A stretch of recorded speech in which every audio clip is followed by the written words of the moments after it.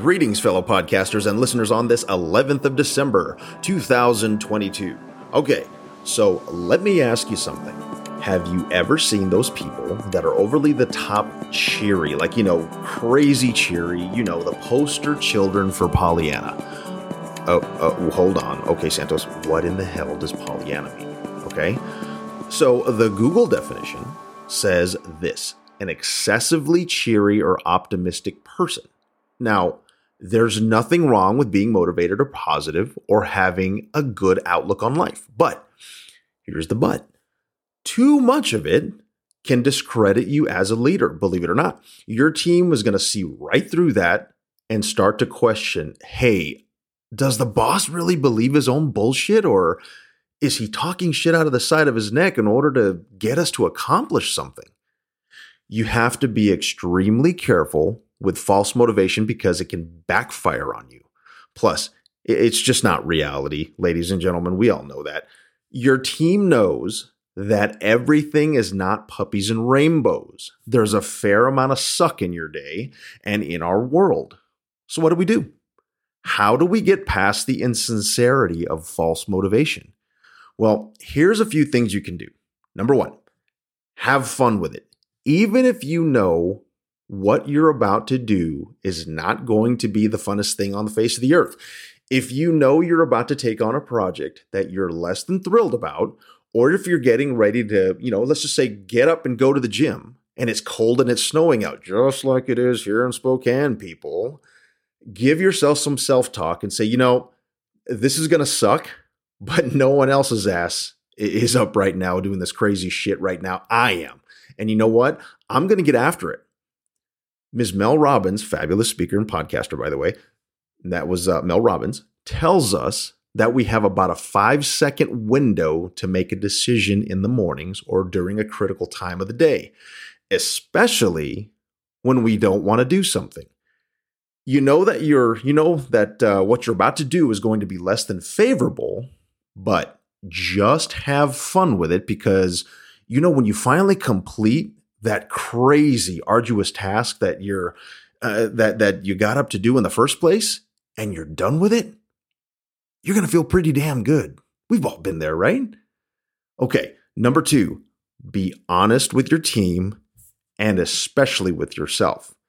If you're a leader of a team, be honest with them. Let them know the ins and outs of whatever a project entails. Let them know that there's going to be long hours, tight deadlines, and people in senior leadership positions that are going to rip your work apart and expect redos and refinement and so on and so forth. We've all been there. Have fun with it. Buy pizza for your team if you're on a site, or if you're virtual, schedule Zoom meetings that incorporate a happy hour so you can break up the monotony. Shake it up. Shake your monotony up a bit and make a dull task or project fun. That's the key word here. Just be honest with everybody and do not withhold information. If it sucks, then damn it, we're a team. We're all going to suck together. Trust me, they will respect you for it. I said be honest with your team, but never let them see you sweat or never let them see your fear. They're looking to you for guidance, direction, and strength. Show them that. Let them see that you're the rock that can't be broken, and let them see that in times of adversity, that you're going to have their back 100% no matter what. If and when you need to go have a moment, just do it alone.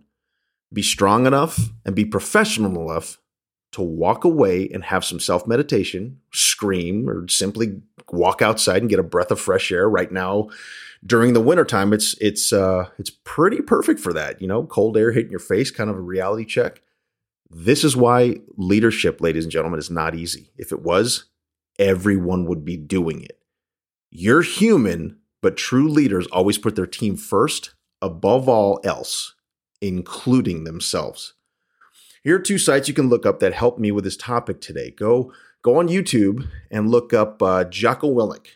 If you're not familiar with him, ex-Navy SEAL, phenomenal motivational speaker, and he's a no bullshit kind of guy. look up the video that's entitled Jocko Breaks Down False Motivation versus Authentic Leadership. I'll say that again. Jocko Breaks Down False Motivation versus Authentic Leadership. Him and Echo Charles, his host, they do a phenomenal job at this one. That's a great resource to help you with the dangers of false motivation and how to have fun with it. And it coincides a lot with what we spoke about on today's podcast. All right. The other resource I want to share with you is Miss Mel Robbins, the Mel Robbins podcast, specifically the episode called Motivation is Garbage.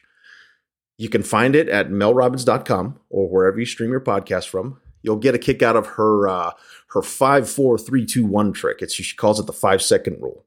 It's not the 5-second rule that you're thinking of when you drop a piece of food on the floor and you're like, 5-second rule, I got it. Nope, nothing like that. Much better than that. Remember how I said at the beginning of the show that you have about a 5-second window to make a decision at certain parts of the day? There you go. That's exactly what her 5-second rule is. Okay. All right. So what's the overall arching theme of this podcast, the point, if you will? To be honest, motivation is sketchy, man. Like a guy standing in an alley on a dark night smoking a cigarette, sketchy. Pretty damn sketch, right? It's not going to be there when you need it. It just won't, nor will inspiration. That's why I'm going to tell you to be disciplined versus being motivated or inspired. That is the point of this podcast today. I'm going to tell you to be disciplined versus being motivated or inspired. The Google definition of being disciplined is showing a controlled form of behavior or a way of working. A controlled form of behavior, ladies and gentlemen. When you're disciplined to do something, you're determined, you're focused, you're locked on. You may be motivated, strong air quotes around motivated, to go and work out.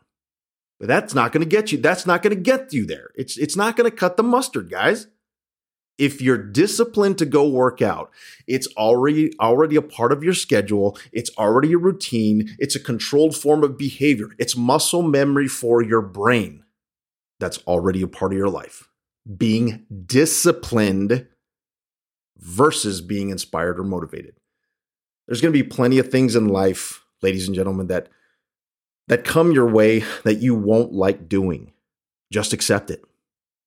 But if you stay disciplined, you'll be able to accomplish more than you think.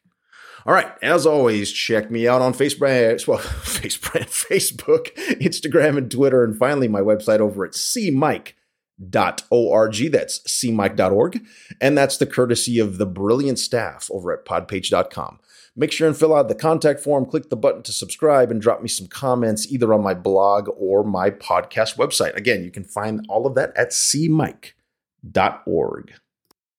All right, real quick before we close, I want to give 2 huge shout outs to 2 great establishments here in the Spokane area. One is North Hill on Garland Restaurant, located at 706 West Garland Avenue.